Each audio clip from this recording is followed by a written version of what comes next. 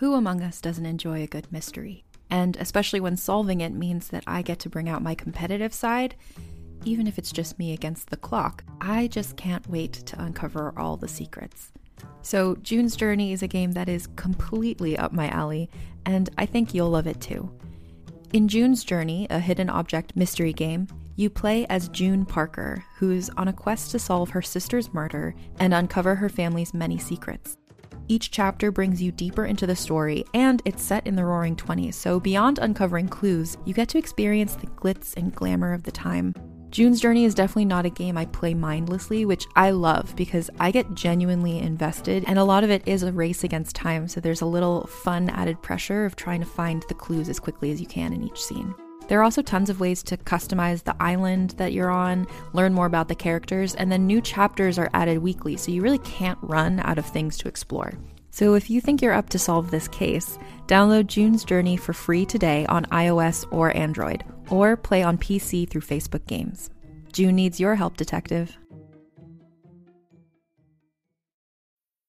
If you're still deciding on your spring break getaway, Amtrak's got just the ticket. You can visit cities from D.C. and Philly to New York and Boston, all while enjoying more sustainable travel. Amtrak produces up to 83% less carbon emissions than traveling by car or plane. And did we mention the extra legroom and comfy seats? Book early and save at Amtrak.com. Click or tap the banner. Emissions comparisons vary depending on route and locomotive type. Restrictions may apply. Hi, I'm Keegan. And I'm Madigan. And you're listening to Your Angry Neighborhood Feminist. This is the podcast where we explore the world through our own personal feminist perspectives. Hi, Hello. I'm Keegan. Oh, Wait, are we going to do our intro? No, we're not. Why would we? We never do our intro when we Why record would we? remotely. I mean, I we think could. I think I was so anxious because we haven't recorded in a minute, and I was just like, what if I don't remember how to start? What if I don't remember how to be Keegan on What Your if I don't Angry remember how to Neighborhood Feminist? podcast? Right? What if I don't remember Exactly. how to feminist? This is a thing. Well, hi, Keegan. Hi, how are you? Oh my gosh. Life is crazy as always, but I'm sure life is even crazier for you right now. It's a little wacky at Yeah. the moment. I'm just really exhausted, but this is what happens. Folks, let this be a warning to you. This is what happens when you overload yourself with stuff to do. And yeah, there's this thing called burnout. Has there ever been anyone in your life that's maybe like told you that you should start to say no to more things? Like maybe the person that you're currently on FaceTime with? I don't know. Well, it's typically stuff I want to be doing. I know. Like I want to be doing these things. It's of course just we want to like, do man, everything. Yes. Wanting to do everything is my toxic trait, it turns out. But it's good. It's all good stuff. And I'm really happy. I'm happy for the most part about everything. It's just kind of ready to be back in LA. I've been in Missouri now for like a month and a week or so. And Yeah, that's a lot of time to be home. Yeah. It's a lot of time to be not in your house and in your bed In and your with your space. people, you know? Yeah, totally. I could totally understand Yes. that. I mean, especially with the pandemic and everything, I've noticed that it's gotten worse, but the times that we have gone out of town, even for like those really short periods, like going to your wedding and things like that, I remember waking up in the Airbnb the next morning and just being like, this is weird. I want to be home in my house. Like I was just so not used to like being like sleeping and staying elsewhere that it just felt really like uncomfortable for a moment. And I'm such a homebody. Like my home is my like comfort space. I'm not one that's just like, let's pick up and go. Like I'm very much a homebody. So I would be missing my space and my familiarness as well. I'm sure you're missing Anthony and the cats like crazy too.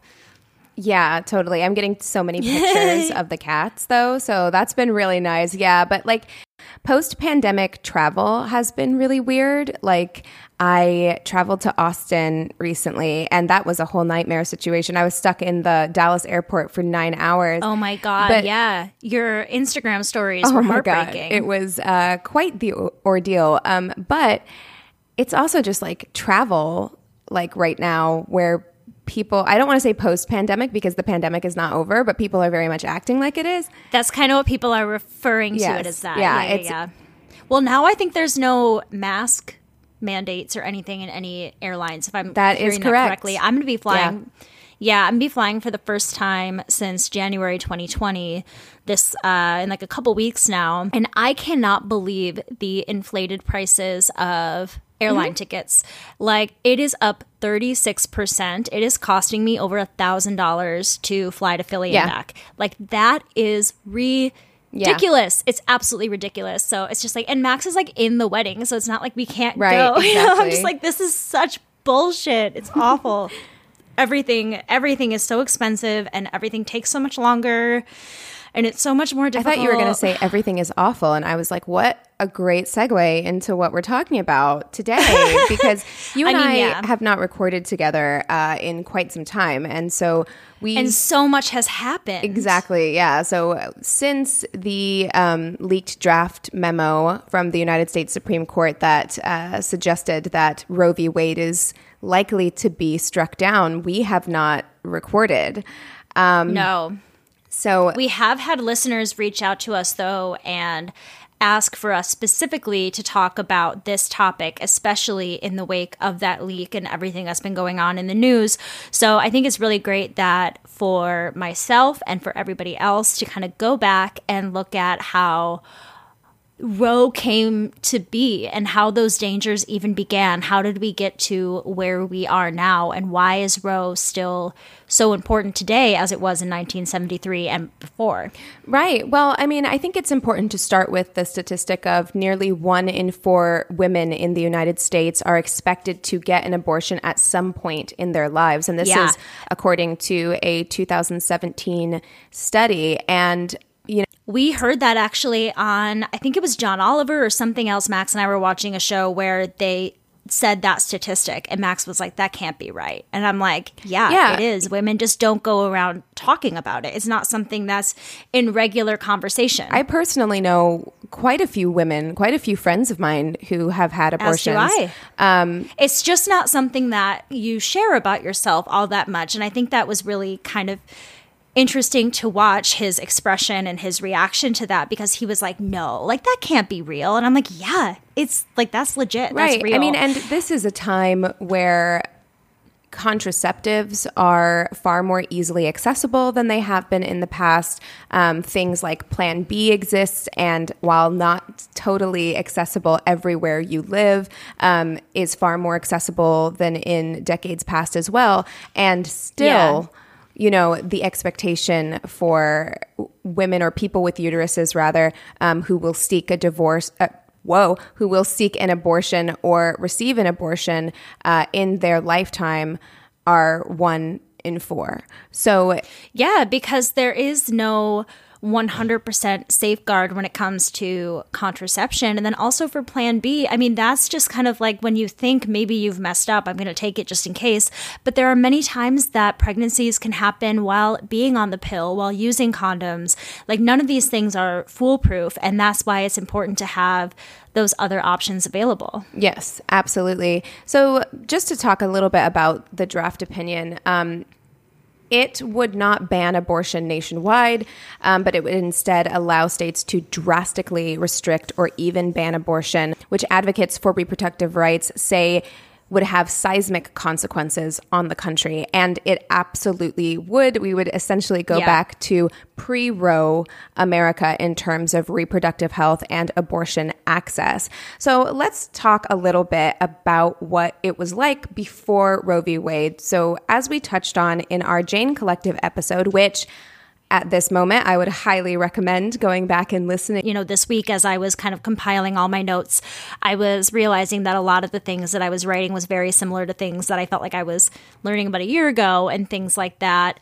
I mean, it's interesting because until the 19th century, abortion was legal in the United States before what is called quickening, which is the point when a woman could first feel movements of the fetus, which is usually around the 4th month of pregnancy. So until about like the 1820s and 1830s, that's when we started to see some regulation, particularly when it came to the sale of drugs that people would use to induce abortion. And even with the regulations, these drugs were still advertised and sold, even though they were known to be potentially fatal. So they were just beginning to try to chip away at people's access to their reproductive care. And then it was when the newly formed American Medical Association began calling for criminalization of abortions in the 1850s. But this was also partly because doctors wanted to eliminate competitors with like midwives and homeopaths and things like that. So it wasn't so much as to the health and safety of what they would one day call the unborn children. It's more so in the interest of doctors, money, pharmaceuticals, drugs, things like that. It doesn't seem to be as heavily enforced when it comes to like a woman or baby's health. Yeah, and you're talking about it's very patriarchal as well there, right? Because you have midwifery, which is traditionally a very female-led practice or a women-led practice, and doctors and physicians, which at the time were majority, if not completely male led and driven. And if there was a female powerful doctor in some way in the 1800s, I mean, I'm sure there were female doctors in the 1800s, but I mean, like, probably few and far between. Right. I mean, I'd be interested to see exactly at what time we had the first licensed, female physician in the United States. But, it's safe to say there weren't many, if any, at this time. And all states throughout the 19th and early 20th centuries had pre-quickening abortions, and they were considered to be actions of lawful purpose. But this meant that if the mother died, the individual performing the abortion was guilty of murder. So I think that was also, I think that played into why they sought to make these things illegal or put more restrictions on them, because the people who were receiving the punishment oftentimes were the doctors. Men. Yeah, the doctors performing the procedures. So to answer your earlier question, I Googled it, and the first licensed female physician in the United States was Elizabeth Blackwell, and she got her license in 1849. Well, there you go. So that would have been around the same time that all of this was going on, but not quite. But I'm sure, I don't know if Elizabeth Blackwell was all that involved in the abortion community and all that kind of stuff.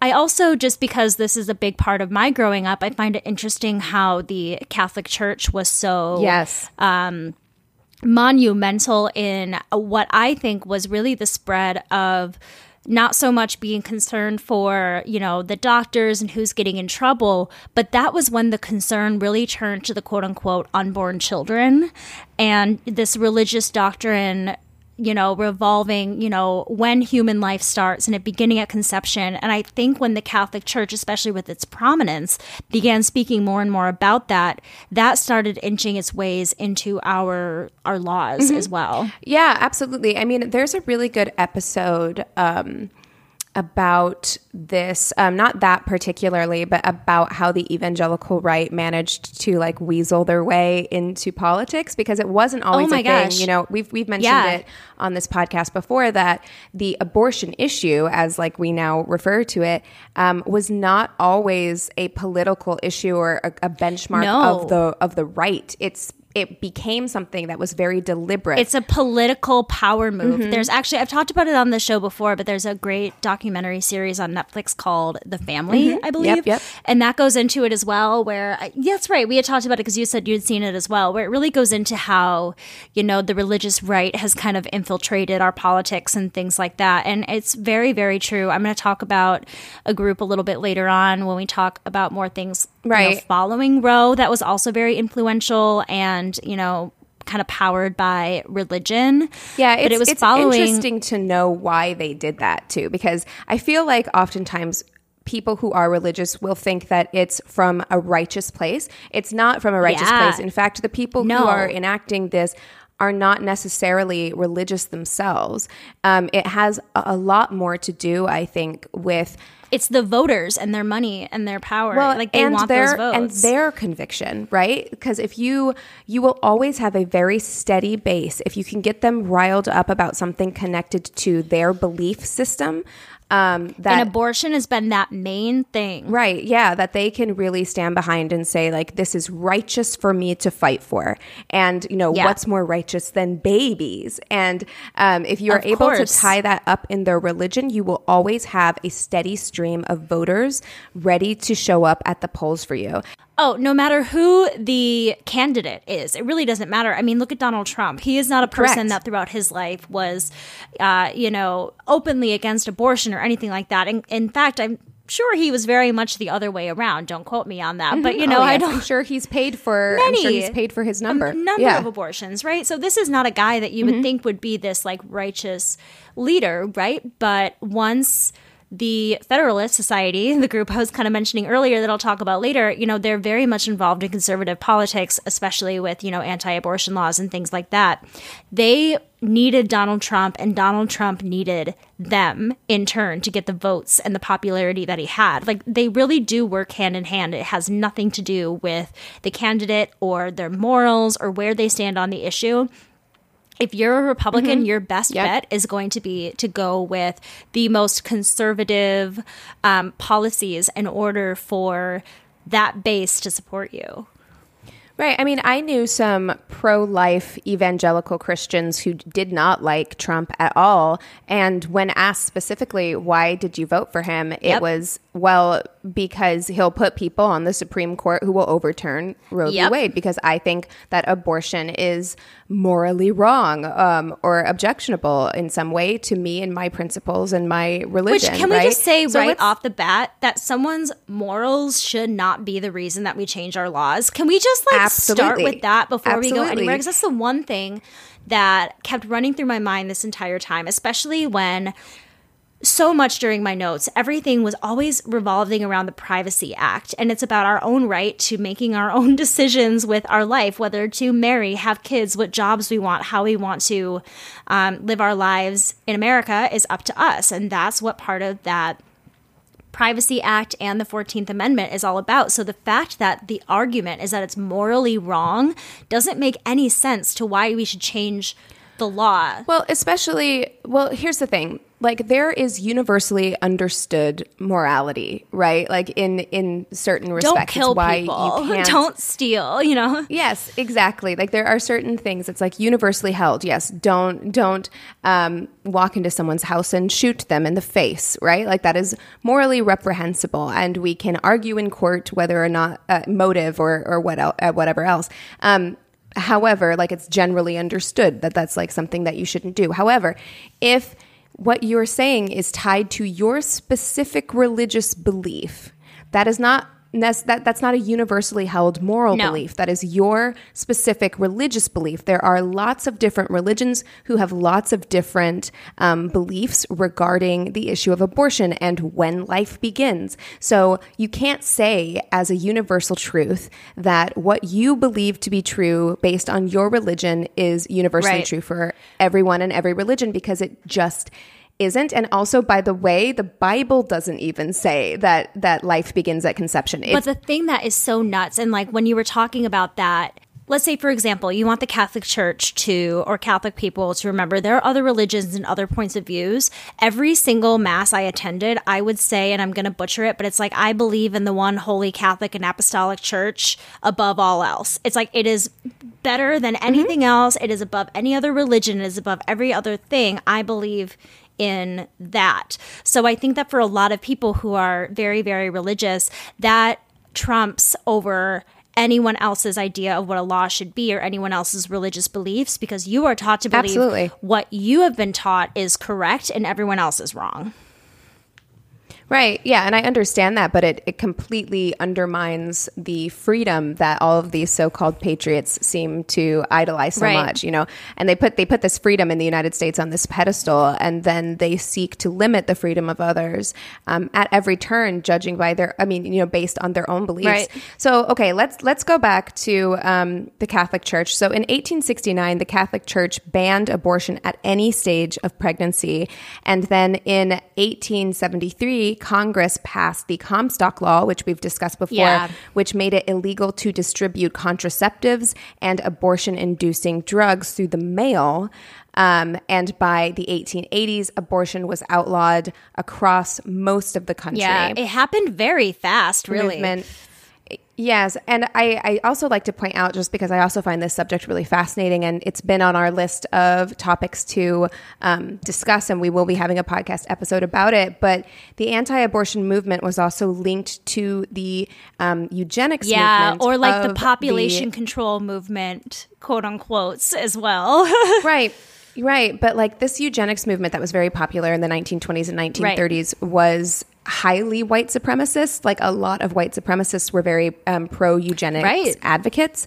And they were alarmed at this time because there was such a growing population of immigrants who were coming into the country. So there were anti-abortion activists who felt that way because they feared the declining birth rates among white American-born Protestant women, right? They're like, we have to protect the white race. We can't let all of these immigrants coming in having all of these children. Right. Well, and actually during one of Ronald Reagan's like leaked tapes of him discussing different things with one of his aides, one of the things he discussed was his views on abortion. And he had an incredibly horrible response in saying that when white people and Black people procreate, then abortion is acceptable, then and rape. Which I'm like, don't put those two in the same category.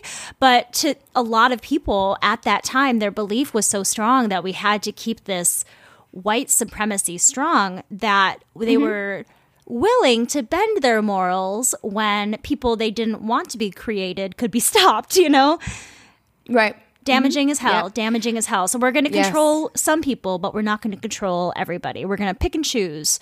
So often, rather than, again, like we said, rather than arresting the women who were having abortions, legal officials were more likely to interrogate them to obtain evidence against the individual who was doing the abortions. And this law enforcement strategy was a response to juries who would refuse to convict women prosecuted of abortion in the 19th century. So there was a time, isn't it like kind of bizarre to think of that, like, maybe we hate women more in some respects now than we did then. Yeah. You know, now where we have all of these, like in Texas, there are literal like bounty laws where you can track these women down, right? Whereas then there was at least a certain amount of sympathy. I think it was more that like this poor woman was too stupid, so we have to blame the doctor. I don't know. I think that it was almost like I wonder if it was more of like a dismissal of a woman's participation in something like that where, you know, oh, this woman doesn't know any better. Of course she's asking for this abortion, whatever, this feeble-minded person. But this doctor should know better. This doctor should have said, no, I'm not going to perform this procedure. It's illegal and I'm going to get in trouble. I mean, but they did it anyway. Certainly, I think that the amount of sympathy that was given to women at this time was probably based in misogyny and patriarchy, definitely. A misguided sense of chivalry, I'm sure, is what that was, is like, well, we're not going to prosecute this woman. Hasn't she been through enough kind of thing? Probably. Well, and I would also assume that in the interrogation process of asking these women about the doctors and the procedure, that it was also a very damaging, probably really traumatic experience. I don't think police interrogations in general are super like fun, friendly experiences to have. So I can imagine that it would be really difficult even for these women to go through that experience in general, to be able to give that information. I just feel like it'd be a very scary time. Oh, sure. But I mean, I'm saying that the law enforcement tactic of even interrogating them to get that information was born out of the fact that they were arresting the women and putting the women on trial. And it was juries who were refusing to convict the women. So women weren't being convicted. And so they were like, well, somebody needs to be convicted for this abortion. So that's when they started really going heavy on interrogation tactics. And I should also clarify that the bounties and all of that stuff that's happening in Texas, it is also for abortion providers. So that has never changed. Like that has remained consistent, you know, throughout this entire history of abortion in the United States. So let's jump ahead a little bit. So during the birth of the second wave, quite a lot of women's liberation. Yeah, we're jumping ahead literally 100 years now. Yeah. So during the birth of the second wave, when the women's liberation movement was really starting to take off, we began to see more and more court cases involving the use of contraceptives. You can go back and listen to our birth control episode where we do get into the history of that and the Comstock law and everything else. In 1965, the U.S. Supreme Court struck down a law banning the distribution of birth control to married couples, ruling that the law violated their implied right to privacy under the U.S. Constitution. And this is kind of the first little crack in the door that's going to lead us to Roe v. Wade. Yeah, at least married couples can make the decision. Which, good, but also, like, so weird. Yeah. That it's just like, well, you're married, so I guess you can decide not to have kids now. It's like you have the right to choose how many kids. I think that's kind of where they're coming from, where it's like if you already have 3, you have the right not to have 4, 5, or 6, things like that. I feel like that's kind of the mentality. But if you really didn't want them, I feel like there had to have been at least a couple couples who were like, I don't want kids. Can we just get married just because like I want access to birth control? Yeah. And like, I mean, I don't want that kids. would be a great workaround. In 1972, the Supreme Court then struck down a law which prohibited the distribution of contraceptives to unmarried couples. So it took a couple more years for the lucky unmarried ones to be able to access contraceptives. And all the while, in 1970, Hawaii was the first in the U.S. to make abortion legal. Then it was New York. And by the time Roe came along in 1973, many more states had also joined, just a handful of them. Alaska, Washington State. I didn't write it down, but I think California as well was part of the group. California, yes, as well. Right, of states that made it legal to have an abortion. So there were, some different advancements being made in the world of contraceptives, but then at the same time, some advancements when it came to legalizing abortion. As a podcast network, our first priority has always been audio and the stories we're able to share with you. But we also sell merch. And organizing that was made both possible and easy with Shopify. Shopify is the global commerce platform that helps you sell and grow at every stage of your business. From the launch your online shop stage, all the way to the did we just hit 1 million orders stage? Whether you're selling scented soap or offering outdoor outfits, Shopify helps you sell everywhere. They have an all-in-one e-commerce platform and in-person POS system, so wherever and whatever you're selling, Shopify's got you covered. With the internet's best converting checkout, 36% better on average compared to other leading commerce platforms, Shopify helps you turn browsers into buyers. Shopify has allowed us to share something tangible with the podcast community we've built here, selling our beanies, sweatshirts, and mugs to fans of our shows without taking up too much time from all the other work we do to bring you even more great content. And it's not just us. Shopify powers 10% of all e-commerce in the US. Shopify is also the global force behind Allbirds, Rothy's, and Brooklinen, and millions of other entrepreneurs of every size across 175 countries. Because businesses that grow with Shopify. Sign up for a $1 per month trial period at shopify.com/realm, all lowercase. Go to shopify.com/REALM now to grow your business, no matter what stage you're in. Shopify.com/realm.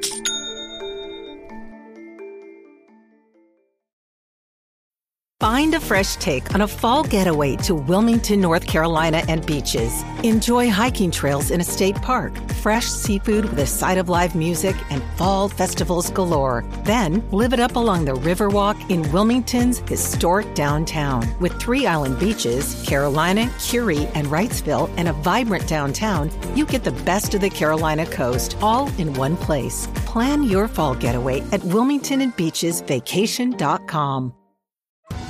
Survivor 46 is here, and so is On Fire, the only official Survivor podcast, and we have a twist this season. The winner of Survivor 45, Dee Valladares, will be joining us every week. We're going behind the scenes of the biggest moments, the how and the why things happen, and the strategy and analysis you can only get from someone like me, a Survivor winner. Listen to On Fire, the official Survivor podcast, wherever you get your podcasts. You know you need protein to fuel results, but it's not easy when you're drinking the same bland, chalky shake every day. Stop punishing yourself and get to GNC for the best protein in the game, including all the hottest brands and crave-worthy flavors that'll keep you coming back for more. We're talking protein that legit tastes like cookies, your favorite cereals, indulgent desserts, and more. So bust out of your protein rut and actually look forward to those shakes with unbeatable protein at unbeatable prices. Fuel your fitness with protein at GNC. Okay, so full disclosure to our listeners, we had some recording issues and I needed to go. I needed to run to the preview night for my show. So we just hit a pause and now we are back at it. The next day, we are fresh-faced, bright-eyed and bushy-tailed and ready to finish this episode for you.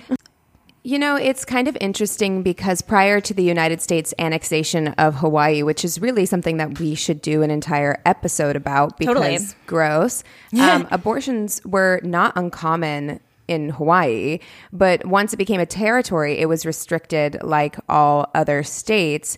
And New York actually became this place where it was kind of like a haven for people to go to. It was widely advertised, like they had billboards and everything that was like legal abortions here. But, you know, with that said, people were having to travel out of state in most cases because it was legal in these states, but it was illegal in 30 states without exception. And then the remaining 15 states prohibited it as well, but had varying exceptions for cases like rape, health threats, etc. I know that in Hawaii as well, it was the case where they could protect their own citizens, but they couldn't do it. The way that I understood what I read was that they couldn't do abortions for somebody coming out of state either.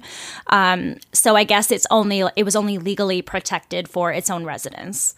Yeah, and I mean, and because of this, back alley or self-induced abortions, which were both illegal and incredibly dangerous, were not uncommon at all. Between 200,000 and 1.2 million illegal abortions took place every year in the 1950s and 60s, and this is a number that was estimated by the Guttmacher Institute. In 1971, a woman named Shirley Wheeler was charged with manslaughter after Florida hospital staff reported her illegal abortion to police.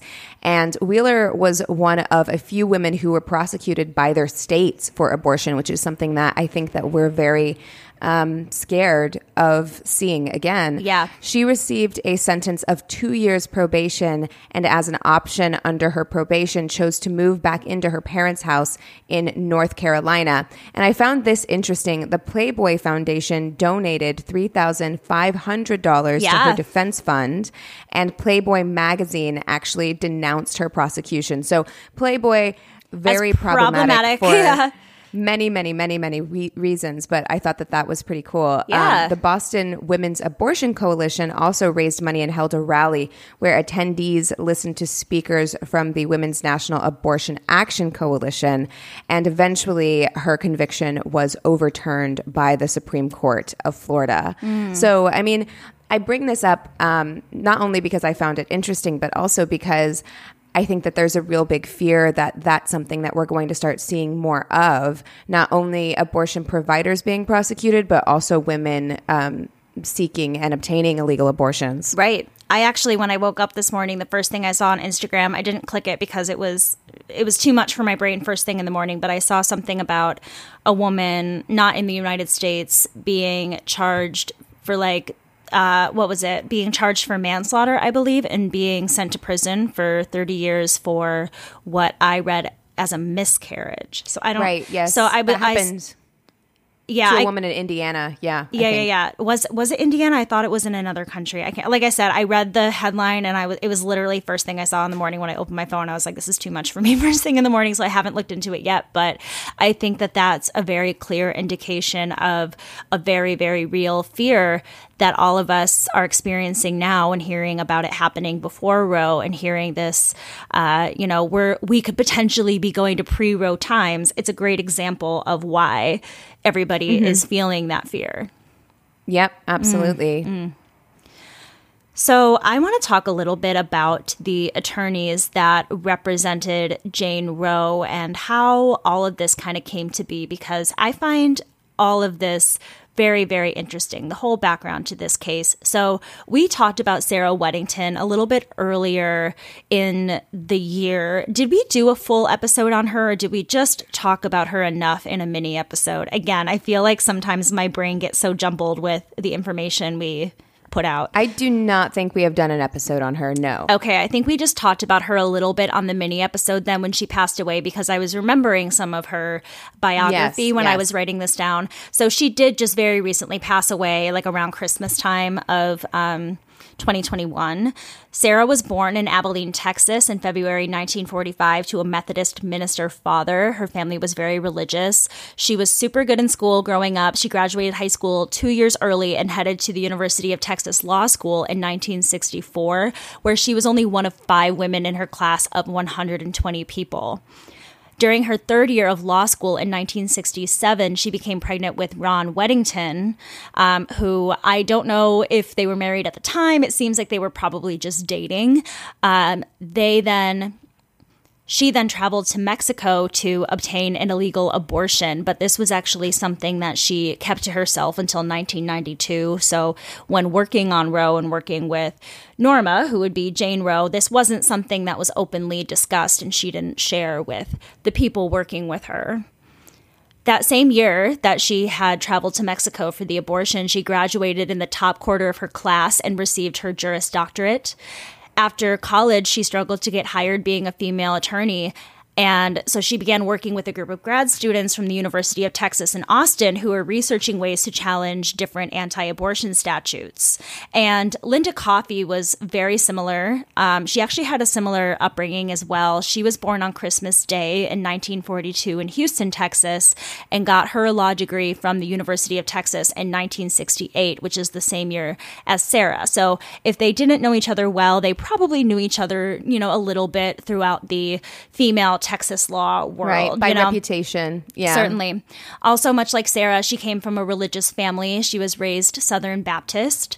One thing she discusses in an interview with Vanity Fair was that in high school, her class was shown a cautionary film about abortion, and Linda was struck that it was so crucial for women to be the ones in charge of their own fertility, and wondered why it was okay for men to not care or to be very promiscuous with sex, but not for women, and why it was so much their responsibility. So before meeting with Sarah and working on Roe, Linda had helped a childhood friend turned lawyer named Harry McCluskey, who was a gay man who was defending another gay man who was challenging sodomy laws in Texas. And when Linda heard about this case, she saw this as going against the Privacy Act and helped her friend McCluskey fight this case, which they won. And the court ruled the law unconstitutional, but only for married couples, which doesn't make sense to me because gay people couldn't get married at the time. Right. So it really wasn't like great protection for this guy, but still, I guess, a good start. This case was also very important to Linda because she herself was a closeted lesbian. And so she actually kind of stayed in the background of this case for that reason as well. She kind of helped behind the scenes and things like that. And it was actually her friend McCluskey who had gotten in touch with Norma McCorvey, who would be Jane Roe, because originally Norma was, looking to get an abortion. He was I believe, an adoption attorney at the time.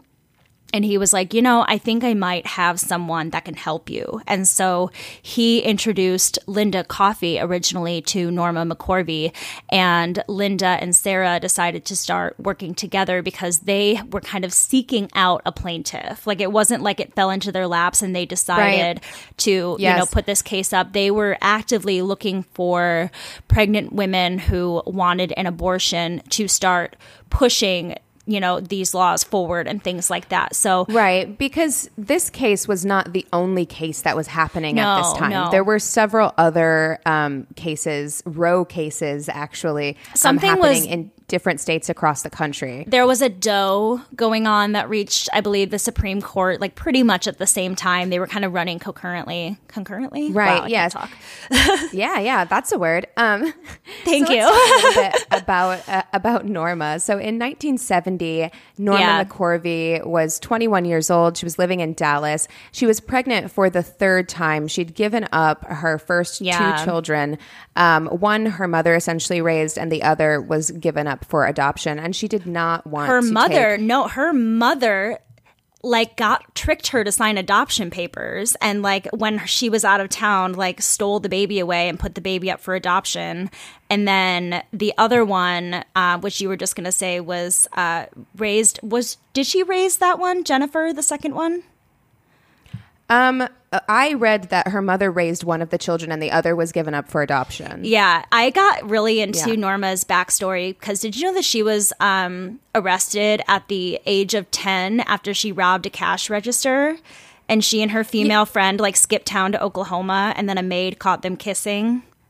Yes, she had a really troubled childhood. Oh my God, yeah. Her mom was an asshole. Her mom was terrible. Her mother hit her. She was, in fact, caught kissing a female friend after running away and then was sent to reform school for punishment.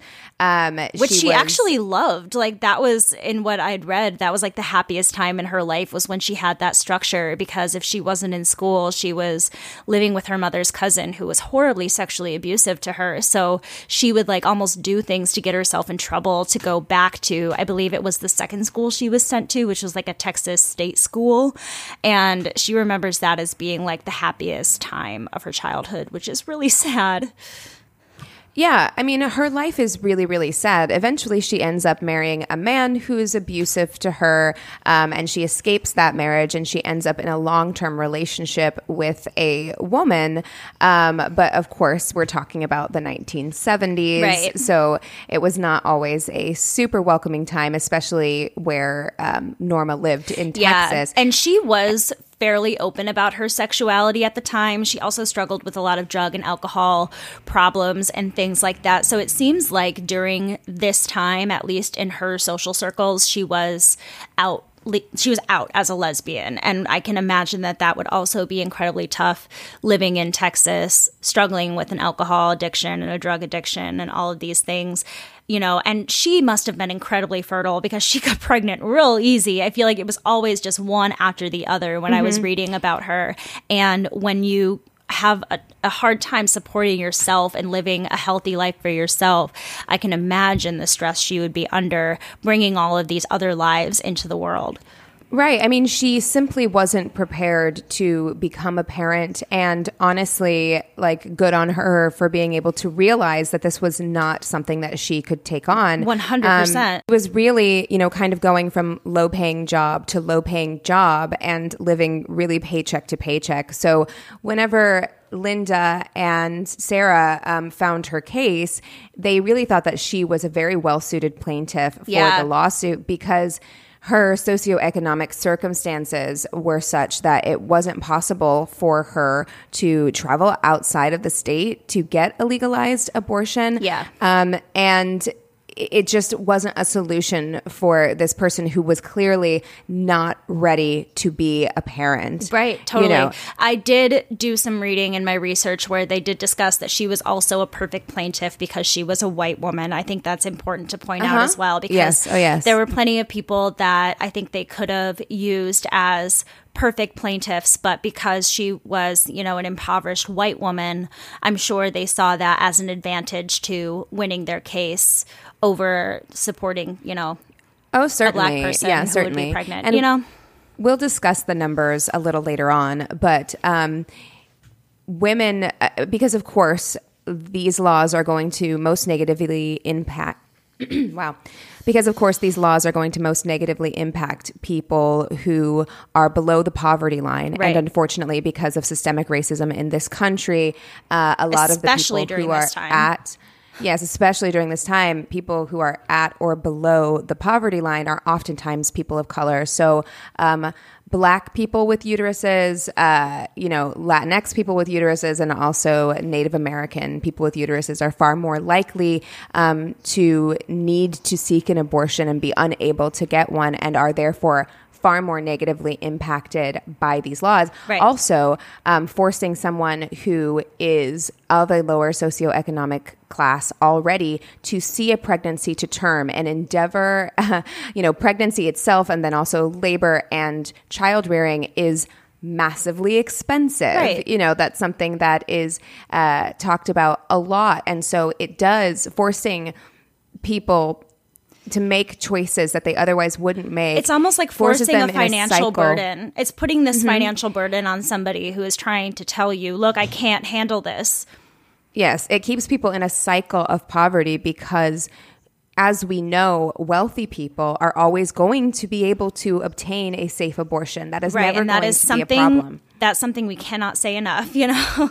It's very important. Yeah, it's never going to be a problem for them. So there's definitely this element of trying to keep the poor, in order to, I really do feel like that's part of it, in order to hold on to power as wealthy white people in this country, right? 100%. I really think that to this day, it's so tied to class and race. Because what else would it be, especially when these incredibly powerful of production. White men in power, you know? Of course, yeah, 100%. Yeah, and the means of production. You know, I've seen that talked about a lot, that we lost so much of our workforce during COVID, right? Like how many people died. We saw the workforce kind of dwindling. People are not having babies electively right now as much as they did before because we can't afford to because of the system that we live under. And, you know, my co-host of My Worst Date wrote this really wonderful piece where she coined this term that I just play in my head all the time, which is that capitalism needs bodies. Yeah. Capitalism needs bodies. It needs for us to be having kids so that the workforce remains sustained. And I really think that that's a big part of it as well. I know that this is not what this episode, you know, we're talking about Roe v. Wade and Jane Roe right now. But that's all so much on the minds of people then, people now. This is the reason why people did not want abortion to be legal in this country, because of all of those supremacist feelings. I think it's incredibly valid, especially when talking about Norma, because, you know, there was a conversation that I read about between Norma and Sarah Weddington in particular, where Norma was asking, like, am I the person you really want for this? And Sarah was very, you know, frank with her. And she was like, yeah, you're impoverished and you're white, you're going to do great. You know, essentially it was like the paraphrasing of that. And I don't necessarily think that that was to be a diss, but I think it's just kind of stating, like, to have the success that you wanted at that time. Much like when we talk about, I think of the first wave of feminism, the fact that they were able to so easily forget the abolitionist movement to focus on their own cause. You know, I think that repeats itself a lot through history. And even if it's not a malicious intent, there is a reason why we would choose Norma over someone else to achieve what we wanted in our abortion laws. Yep, absolutely. So let's get into when Sarah and Linda filed the suit in the U.S. District Court for the Northern District of Texas on behalf of Norma under the legal pseudonym Jane Roe. And that is how everybody would know her throughout the entirety of the trials. She didn't come out and give her real identity until months afterward. So she didn't even show up to the trials, I guess. It was, you know, Sarah and Linda met her before. They worked with her. They were like, okay, see you later. And they didn't even see her until much after the trials as well. So after that, it was kind of out of Norma's hands and into the hands of these two attorneys. Yes. So eventually in 1973, the Supreme Court did rule in favor of Jane Roe in a 7-2 decision, striking down the Texas law and federally legalizing abortion. So the court declared that the state's anti-abortion law violated the Due Process Clause of the 14th Amendment, which essentially protects one's right to privacy against state action. So this constitutional right to privacy, the court held, encompassed one's qualified right to terminate their pregnancy. And I know that this was something that was widely debated because that 14th Amendment, a lot of people will argue, was specifically for search and seizure, meaning like it protects your right to physical privacy, right? Like the privacy you have like within your home rather than your bodily autonomy, right? And in fact, the Constitution really doesn't say anything about women at all. So a lot of people will make that argument and continue to make that argument to this day that the 14th Amendment does not apply to bodily autonomy. I'm reading just the text of the 14th Amendment right now, and I do see, at least in my interpretation of where I can see where it would kind of be your own personal self as your property, and where it says no state shall make or enforce any law which shall abridge the privileges or immunities of citizens of the United States, nor shall any state deprive any person of life, liberty, or property without due process of law, nor deny to any person within its jurisdiction the equal protection of the laws. Because when I hear any person of life, liberty, or property, I don't know, a lot of that to me, when you're adding life in there, it's like how you choose to live your life. Liberty, it's the freedom to choose how you're going to live your life. So I can see where it's so easy to interpret these things in different ways, and I can understand how a lot of people could see that as meaning your own personal life and what you choose to do with it. But I do also believe that Title X was involved a little bit, which did talk more about personal choice and right to privacy and what you decide to do in your marriage and things like that. I didn't take any notes on it, so don't quote me on that. But I believe that that was also part of their decision to kind of rely on the 14th Amendment and these privacy laws, especially because there have been other cases like the one I mentioned earlier with the sodomy law in Texas, where privacy was used to defend that decision. Right. I mean, and obviously, like, the way that you've interpreted the law is the way that it was interpreted eventually by the Supreme Court as well. So there were only two justices who dissented from the court's decision, and that is Justice White, who argued that basically the Constitution, like I was saying, does not support the court's decision to value the, quote, convenience of the pregnant mother more than the continued existence and development of the life or potential life she carries. See, and that's where he didn't do his homework, because so the person who was in charge of writing the decision was Justice Blackmun, who really took a lot of time to do research of the history of abortion law.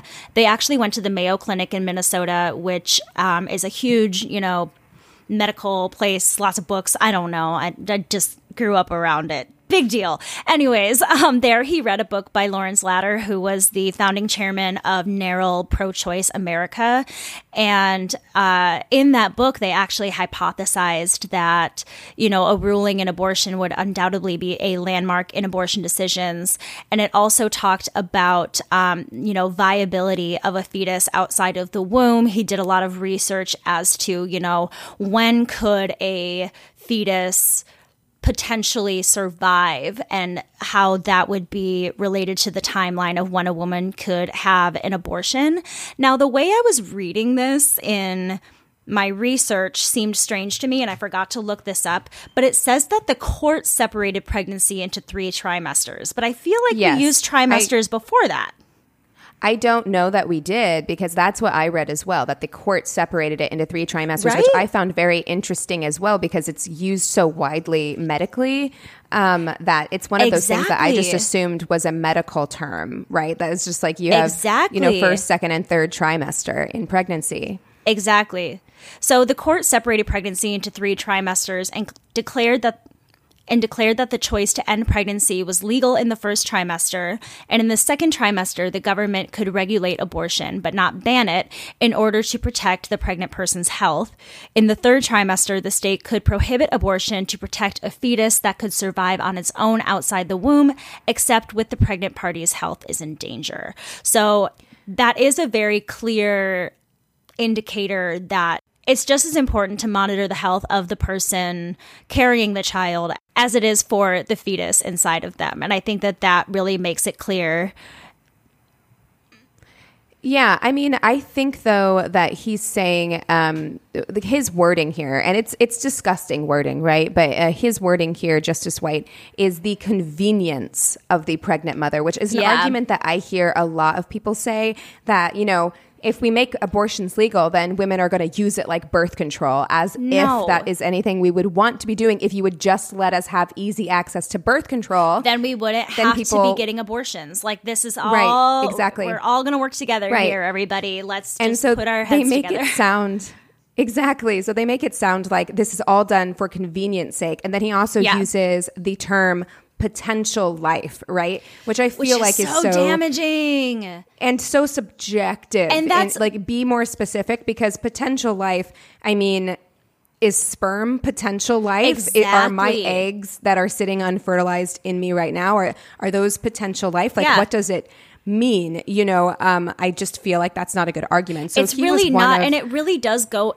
to me, like, they're stating so clearly a lot of this, like, medical examples of, they're using the term fetus, things like this. It's like, we're not talking about unborn children in this decision, we're talking about fetuses. So it's so upsetting to have a judge use that term. I can't remember what word he said, but essentially, referring to the unborn children. It's just so damaging when that wasn't any part of the original text that was handed out in the decision. Right. Yeah. So that's Justice White, who is one who dissented. The other who dissented is Justice Rehnquist.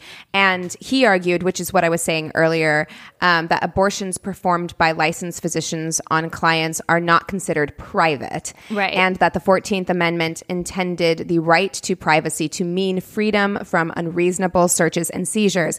And like I said, I think that might be the case in terms of when the Constitution was written, but right. I really feel like it doesn't make any sense.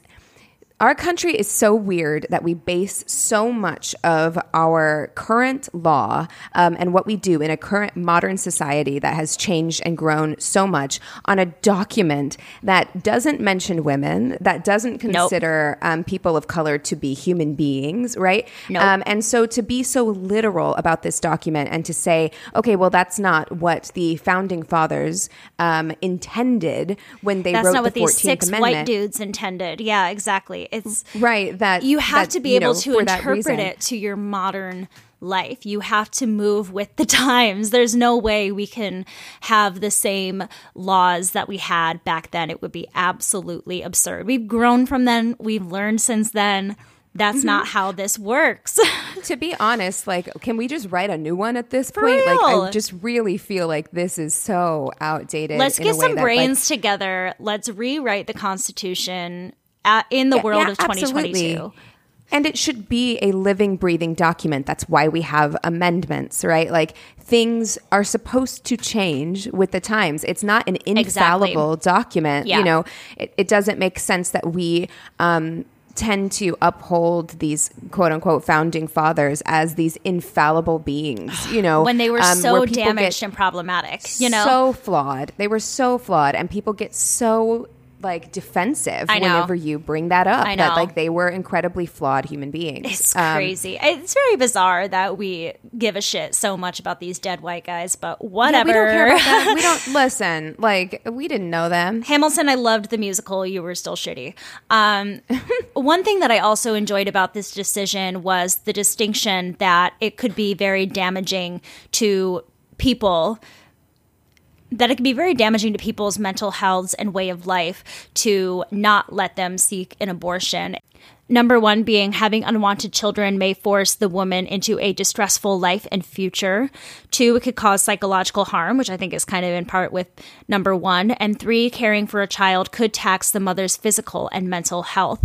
And I think that that's really important that was a distinction that was made in this decision, because it isn't just about the fact that we have to worry about the fetus's vitality, but also that would this be a negative in this person's life to bring another life into the world, which is what we were just discussing earlier when we talked about keeping the poor and things like that. So I do think it's really important that was acknowledged, that we have to think of the best interest of everybody involved, not just this quote unquote unborn child to those to the other side, Yes, totally. I mean, there are people in my life who I have looked at. There are people I'm related to who I've looked at and said, you never should have had kids. Right? Yeah. You should not have had kids. It's not good for you. It's clearly you're not cut out for motherhood. And it's therefore also not good for your children, who now have to navigate the world with a parent who is ill-equipped and often disinterested as well. No, kids realize it. I saw it. I felt it. I've talked to other people where it's I just felt that vibe from my parent. I just did an interview with Lauren for our last episode, and she talked about how her mom was, you know, the 5th girl born, and it was like 16 years after the last kid because they really wanted a boy. And her mom just really felt that throughout her childhood, that like, you know, my dad especially really wanted me to be a boy. Those are things that really stick with kids as they grow up. It hurts their self-esteem. I mean, I'm still dealing with that shit. It's really damaging to everybody involved, for the parent, for the child. And that's why I think it really is important to make that distinction as health, not just being about the physical health of a fetus, but about the full spectrum of health for everybody involved. Absolutely. I mean, and I also, on the other side of that, know a friend of ours actually who has been pretty open about her abortion. And she told me, the first time she told me about it, she said, if I had to go through with this pregnancy, I don't know what I would have done. Like, her mental health would not have been able to handle. I probably wouldn't be here. Yeah. Yes, exactly. Like, her mental health could just not handle going through with a pregnancy that she did not want. She doesn't want to be a mother. She was doesn't want to be pregnant. You know, yes, it's like, doesn't want to be pregnant. Absolutely, doesn't want to give birth. Like, none of that stuff. And then she was already in such her mental health was in such a way already that it was just, it would have been unsustainable for her. And we're just going to see and that's why so the much fact more of that that. she had access is so important, and she was able to take care of it. Like, oh my gosh. And imagining this person being unable to, because like, you don't even have to say, I know who you're talking about. It's like, it hurts my heart to think of them being in pain that way and having to go through that, knowing this person's experiences and things like that. So the fact that she was able to have such quick access and support in that decision of hers is so important. And to think that there are so many people right now who already don't have that kind of access and support is absolutely heartbreaking to me. Yeah. And when she was telling me about that, you know, it was she was able to obtain her abortion right before lockdown. Yeah. So that conversation really came out of discussing what it must have been like, because we talked about it on the podcast when everything was shut down. Access to abortions, it was very difficult to obtain one, other than maybe like a medication abortion. Yeah, exactly. And it was a lot of abortion by mail at the time. I remember being like a thing. Yeah, and so that's what she was expressing, was her fear of not being able to obtain one, and how lucky she felt that she was able to obtain one right before lockdown. And there are so many women who weren't able to, and that feeling and that fear is only going to increase with the lack of accessibility that we are going to see moving forward.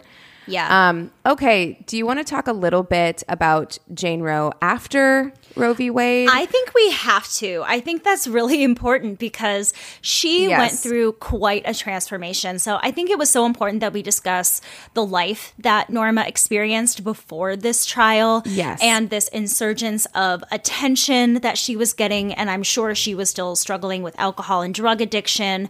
She really just came from a rough go of it. And so when all of this was over, she wrote a memoir called I Am Roe, which came out in 1994. And when she was on a book tour, she befriended this evangelical pastor who then convinced her to convert. She was baptized in a swimming pool by this guy in 1995.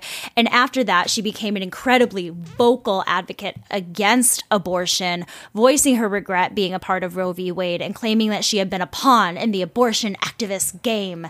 And she even wrote another book in 98 where she discussed her changing views, her conversion, things like that. So these two books that she put out were very, very different. And she was actually arrested in 2004 for shouting during Al Franken's opening statement during Sonia Sotomayor's confirmation hearings. So she was definitely a very prominent face in the anti-abortion movement between the early 70s all the way through the mid 2000s. She denounced her sexuality. She was like, me and Connie are still living together, but we're platonic. She kept living with her partner.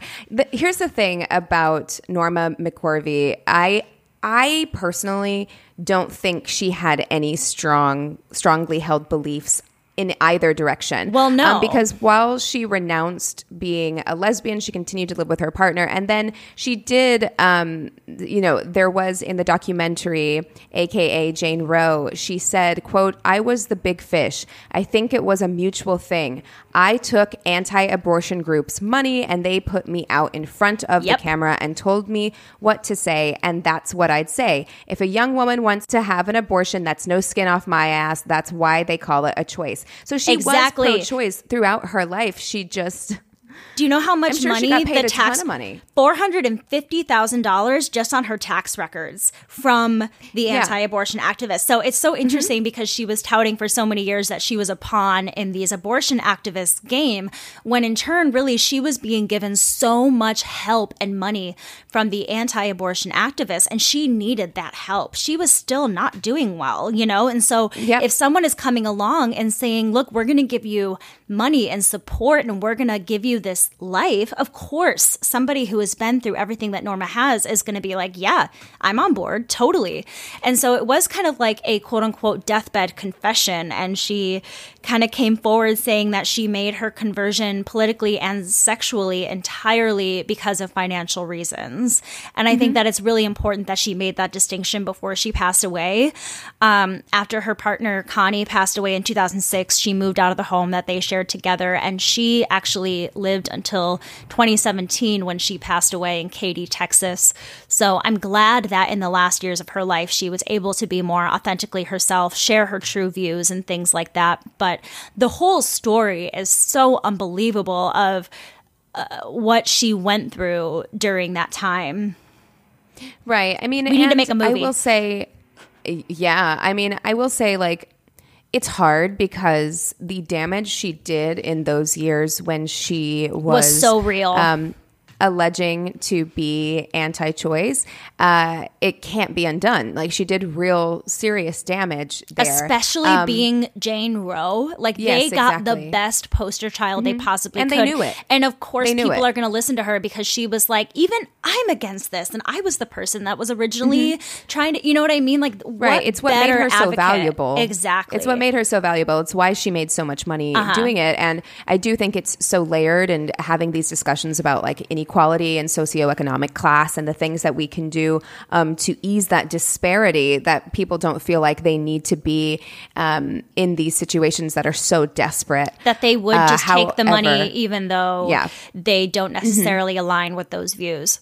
Yep, exactly. You got to survive, though. I want to...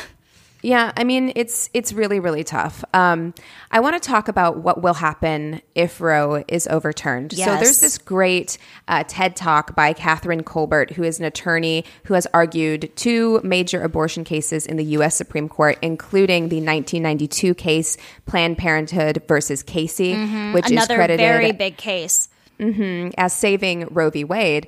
And she is also the co-founder of the Center for Reproductive Rights. So in December of last year, when she was giving this TED Talk about what comes next if Roe v. Wade is overturned, she said directly, Roe v. Wade will be dead within the year. She said that in December, which just like chills, right? Complete chills. She said that when that happens, she would guess that about half the states in the country will ban all or most abortions.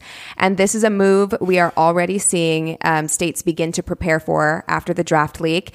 It is likely that 26 states will immediately ban or greatly restrict abortion access. And we know this because 21 of those states already have trigger laws on the books set to go into effect the second the decision comes down that Roe is overturned. So the second that Roe is overturned, there's 21 states... all of these laws already lined up and ready to go. Right. All you got to do is pull that trigger.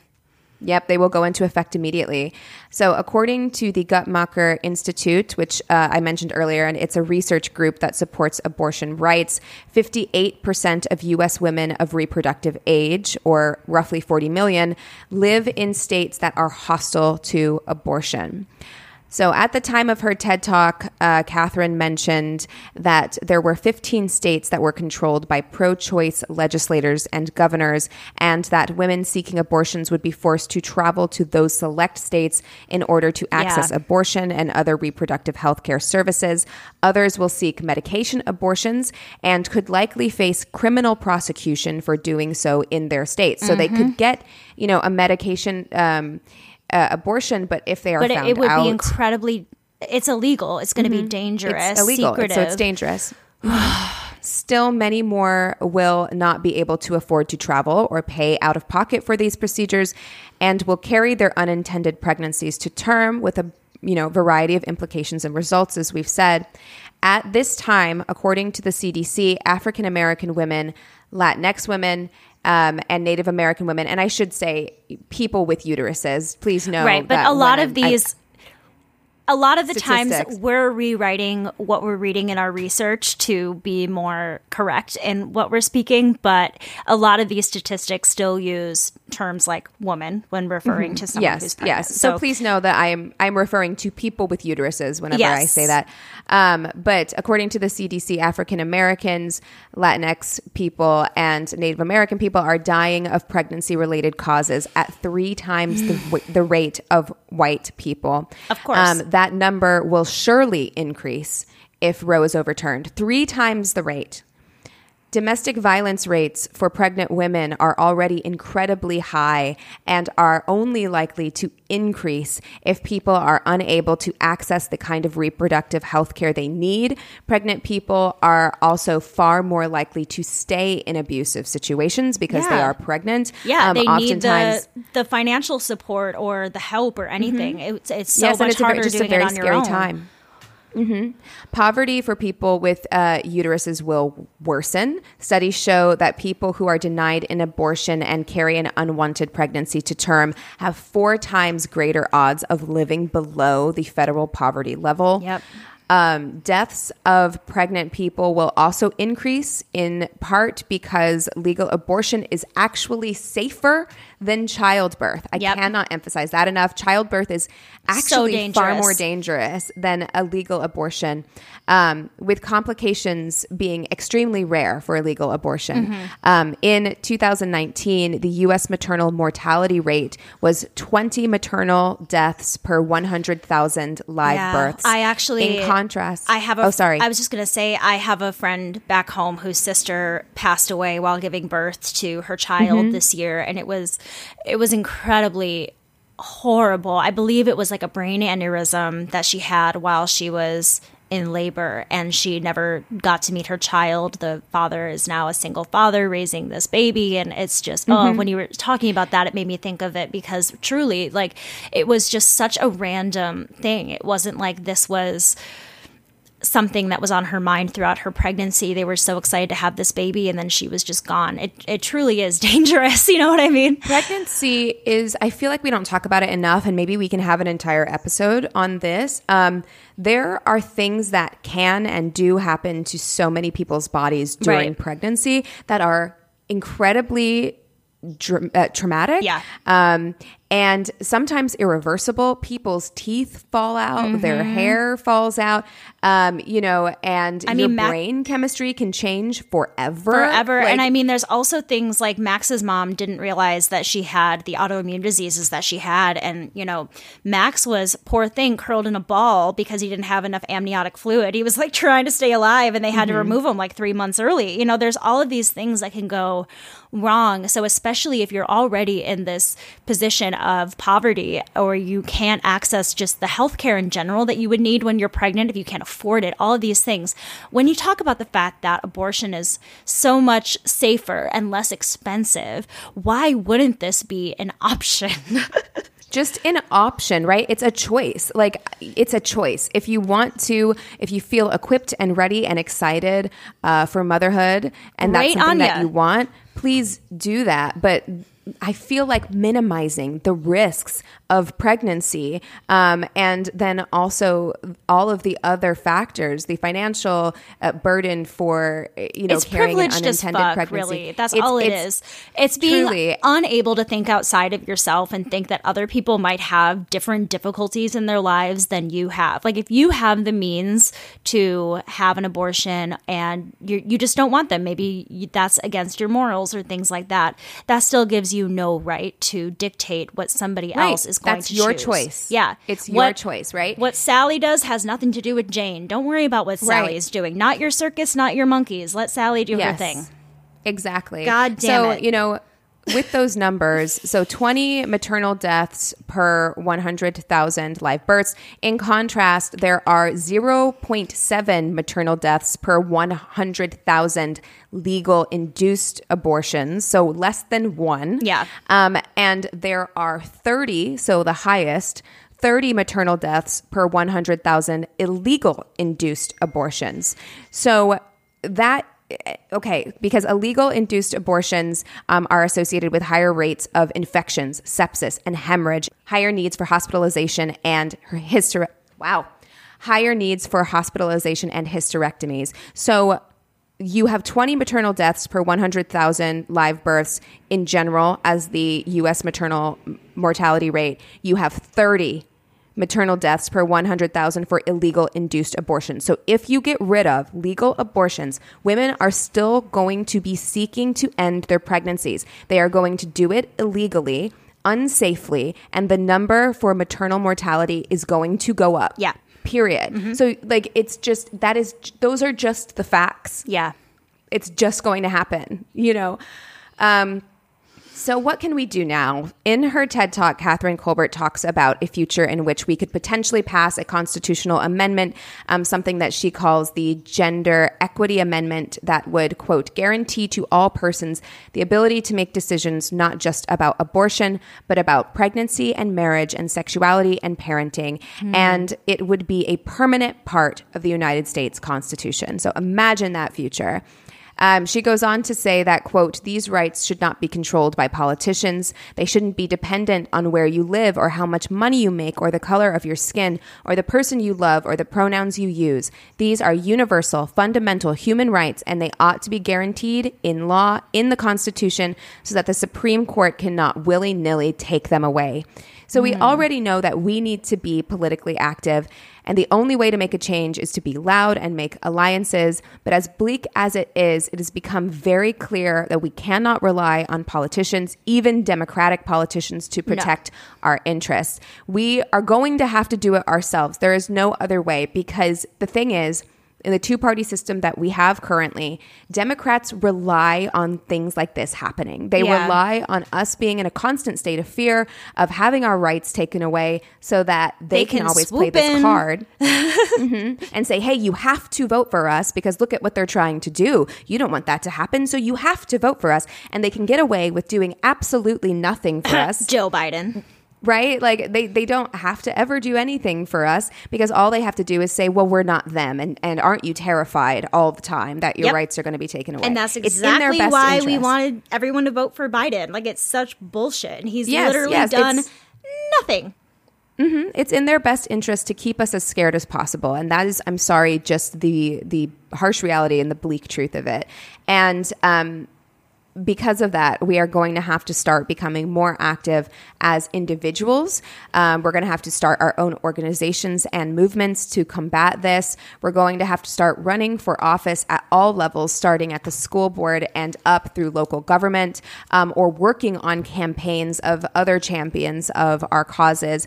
And we're going to have to start being far more vocal, knocking on doors, writing letters. This goes so far beyond the vote at this point, because I hear that so much, like, get out and vote. And yes, get out and vote, but it's simply not effective enough at this point. We've got to get to like local grassroots activism. It's also, I just think that there is such an importance in sharing not necessarily just your stories, because I know that can be something that's also very emotionally taxing, but just being open about your feelings about all of this and talking to people about it. And I think that just continuing to take down the stigma of what abortion means and getting the word out there is also just incredibly important. Yes, I agree. And, you know, I think it's important to have these conversations because it's easy to feel really helpless. And I think my first thought, I feel like I'm like a little bit of a fixer. I like to go in and try and like fix the problem. What are the solutions, right? And so I'm always looking for solutions and I don't want to feel helpless. And so I think it is important to find action items that we can do. And one of those, if you have the means, if you are financially able, your money can go a really long way right now. You can donate to abortion access funds. People will need transportation. They will need time off work. And travel is really expensive. So you can, don't we know it? We were just talking about that. Yeah, right now travel is only for the rich. Yeah, truly. So you can move money towards abortion through the National Network of Abortion Funds. There is also an organization called Keep Our Clinics. It's a campaign that's spearheaded by the Abortion Care Network. You can also find aid at specific state levels at abortionfunds.org. So you can actually go onto their website and find a specific state and find a way to donate to that to people in that state specifically. Awesome. So, let's put all of those links in our show notes. Okay. Yeah. Absolutely. That's all really, really great resources. So thank you. I appreciate that because yes, when you were going through everything that the person in the TED Talk was saying, I was feeling a little bit hopeless. So thank you for giving us some solutions at the end of a lot of really bad news. Yeah. And let me give you just one more. So if you can't donate financially, I understand money right now is so tight. Everything is so expensive right now. You can also volunteer to escort folks to your local abortion clinic. You can become a talk line advocate for people who are weighing their reproductive options. And, so you can check that out, find abortion clinic offices where you can volunteer and ask what they need. Mm-hmm. There are lots of ways that you can be of assistance at this time, which is just a really scary time right now. Yeah, certainly. Well, we always tend to go long when we record separately or if we have to split it up. So we did go a little bit long today, but I hope that all of you found this episode informative. I hope that it cleared maybe some questions up about Roe that you didn't know about. And I hope that for everyone who suggested this episode, we made you happy because there were a few. So thank you so much for listening to this episode. If you have any future suggestions for episodes, you can email us at neighborhoodfeminist@gmail.com or direct message us on Instagram at Angry Neighborhood Feminist.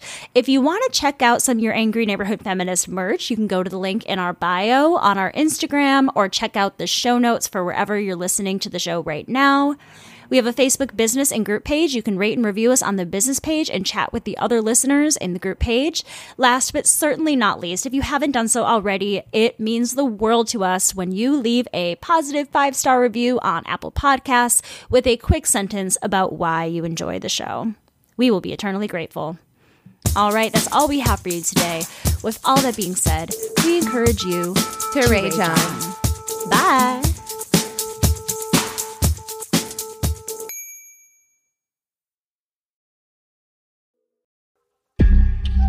Hey, it's Mae Whitman, and I play Frankie in the new Realm podcast, The Sisters.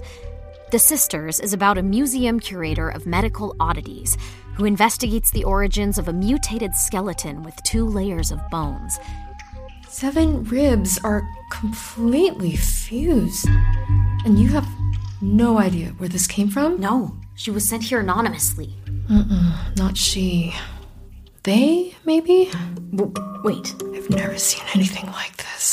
Soon, she uncovers an extraordinary mystery that connects her present with one family's tragic past in hauntingly dangerous ways. My grandfather was a journalist back in the 60s and 70s. He specialised in strange stories. Who are they? How are they connected to the skeleton? Play the tape. You'll see.